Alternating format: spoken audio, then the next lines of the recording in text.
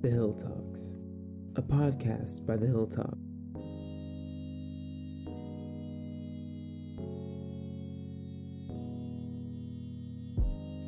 Hello, hello. I'm Wamban Jr., your host, bringing you 3 stories you need to know, coming from the nation's oldest Black collegiate newspaper. This week, Biden cancels $1.2 billion in student loan debt, alternative spring break smashes a record and turns 30, and the Hill Talks chats with the HU Students for Justice in Palestine about the organization's plea to the university. So, without further ado, let's get into it. Okay, Natalia, could you just go ahead and read the email? Congratulations. All or a portion of your federal student loans will be forgiven because you qualify for early loan forgiveness under my administration's SAVE plan. And how much money are we talking about here in terms of how much debt was wiped? $1.2 billion. Over 150,000 people will go into March with a clean slate after the Biden-Harris administration announced this week the early cancellation of student loan debt accrued by borrowers enrolled in the Savings on a Valuable Education or SAVE repayment plan. The email you just heard was what they all got in their inbox. Here to talk to me about the plan and what this all means is Natalia Wilson, news and politics reporter at The Hilltop. Hello, Natalia. Hi, Juan. Happy to be here. All right, so just tell me about this plan. The SAVE plan is Biden's improved income-driven student loan payment plan. What this means is that monthly student loan payments are based on the borrower's earnings and can be as low as $0. According to senior administration officials, the SAVE plan is one of the most affordable repayment plans and is especially designed for low-income borrowers and borrowers with higher amounts of debt, who would otherwise be extremely burdened by student loan payments. Who is eligible for this relief? The Biden-Harris administration declared that this round of student debt cancellation will be for borrowers who are enrolled in the SAVE plan, have been in repayment for at least 10 years, and who have taken out $12,000 or less in student loans. For every additional $1,000 initially borrowed, borrowers will receive relief after an additional year of payments. When I attended a recent White House briefing on the matter, a senior administration official informed me how it will uniquely impact Black borrowers, which of course, due to socioeconomic barriers, have higher student loans and take longer to repay them. Here's what he had to say. It's true that Black borrowers are more likely to borrow. They borrow larger amounts and they typically struggle to repay. Making the student loan programs more fair is an important step toward addressing inequities and opportunities by race in our country. The Biden-Harris administration certainly thinks that this plan is a part of that effort.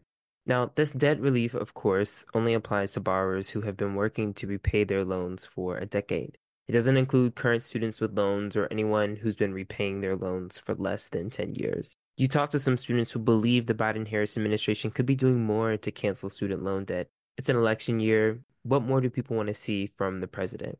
Biden ran on the campaign promise that he would cancel student debt, which is a promise he kept for some borrowers. Desmond Rozier, a junior political science major that I spoke to, told me he wants to see the Biden-Harris administration be loud and bold about the changes that they're making regarding student debt cancellation. Overall, students and young voters want to see change, and they want to see it now. Now, the U.S. Department of Education says it's going to start emailing borrowers who may be eligible for forgiveness but are not yet a part of the program, urging them to join and get relief. Natalia, thank you so much for being here. Thanks for having me.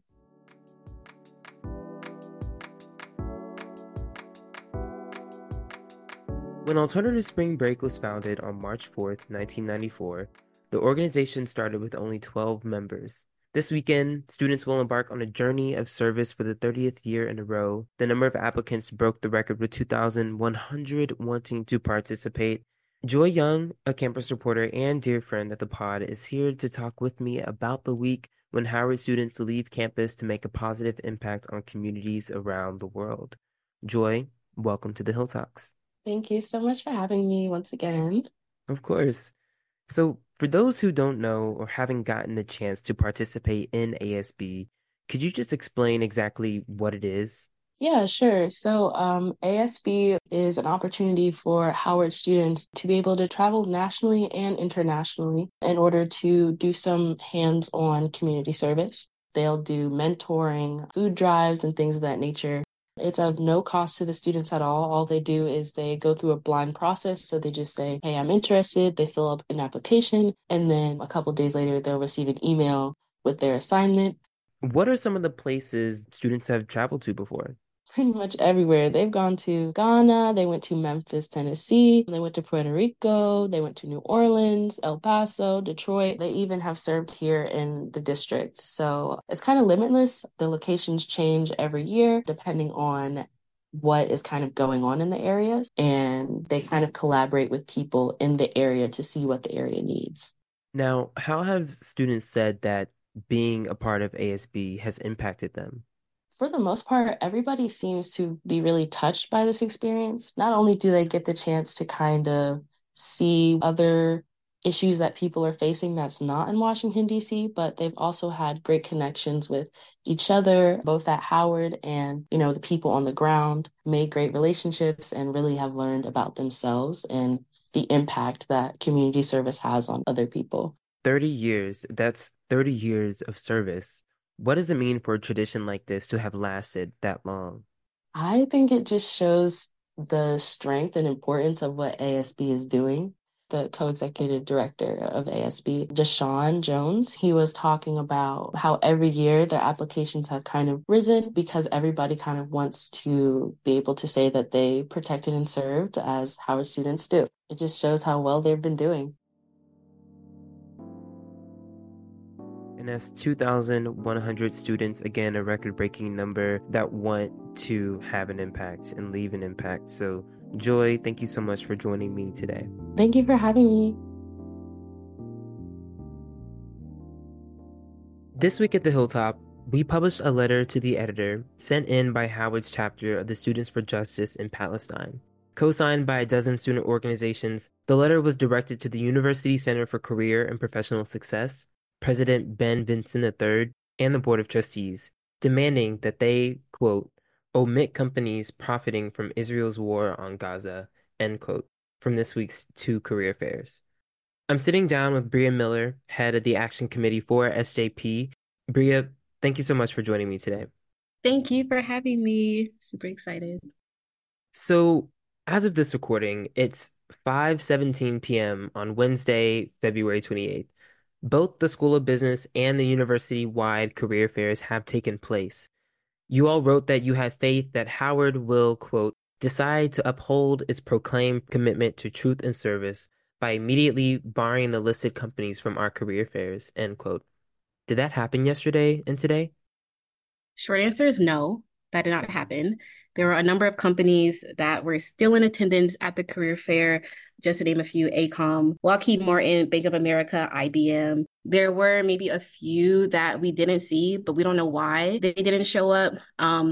SJP also never got a response from the Center for Career Services. When we sent them our letter ahead of time requesting that these companies be admitted, they were given a week's notice and we never got a response. So why those few other companies didn't show, we don't know, but there were definitely a number that were still in attendance. Now, I understand that some folks from the org actually went down there. Can you tell me about what happened? Yeah, so I was there both days, yesterday and today.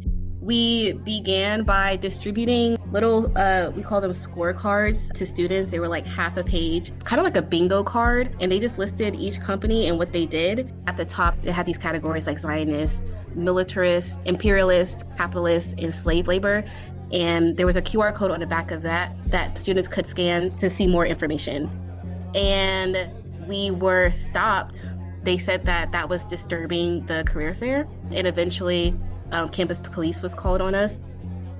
Another thing that we did was not only talking to students, but also talking to the recruiters of the companies that we were targeting. We had a very amicable approach to both students and recruiters. We had the letter that we published with the Hilltop on hand to give to the recruiters if they wanted to take a look at what we were doing and why we were doing it. All of them refused to take the letter. They said that they can't take it or they can't comment, they can't engage in conversation with us. And after a little bit, we had a student come in with a sign that said, Black excellence does not equal selling out to Zionist companies. And they were forcibly taken out along with students who were just distributing the scorecards to students. You mentioned a couple of the companies, ACOM, Lockheed Martin, and a few others. I wonder if you can just kind of go through the list a little bit and explain exactly how we are seeing them play a part in what's going on right now in the Middle East. Right. For example, Bank of America.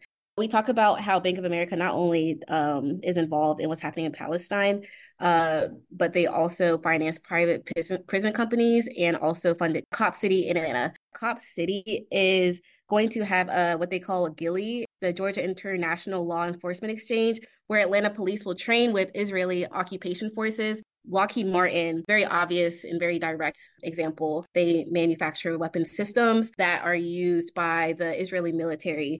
In your letter, you all state that you, quote, unequivocally oppose attempts by these companies to recruit Howard students, right? We're now nearing 5 months since that day on October 7th when Hamas first struck Israel, killing 1,200 Israelis, but almost 30,000 Palestinians have been killed as a result of Prime Minister Benjamin Netanyahu's brutal retaliation. As a student, why is it important to you that the university takes a stand? I think it's important that the university take a stand. They claim truth in service and Black excellence and all these like wonderful flowery words that sound nice, but what are they doing in actuality? You are inviting these companies that are destroying Black and brown communities abroad and here in the United States. That to me does not exemplify excellence in truth and service. But more importantly than trying to have the university take a stance, our main goal was to get the students to have an informed decision about where they want to work. Our focus really at the end of the day was towards the students and not the university. Bria, thank you so much for your time. Thank you so much. This was wonderful. Thank you for making the space for me to talk about this. It was great. That's it for this week's episode of the Hill Talks. This episode was written, edited, and produced by me and multimedia reporter Madison Bello, but none of it would have been possible if it wasn't for the hard work of our reporters and editors at The Hilltop. Special thanks to Natalia and Joy for joining me today. Also sending a huge thank you to Bria for speaking with me. You can find her letter to the editor, as well as the other 2 stories discussed in this week's episode by visiting thehilltoponline.com, where we publish stories on everything from news and politics to what's happening in culture every Monday. Follow us on social media at The Hilltop HU, and if you liked our theme music, it was created by Terry Thomas. With that being said, this is where I leave you. Till next time, Bison.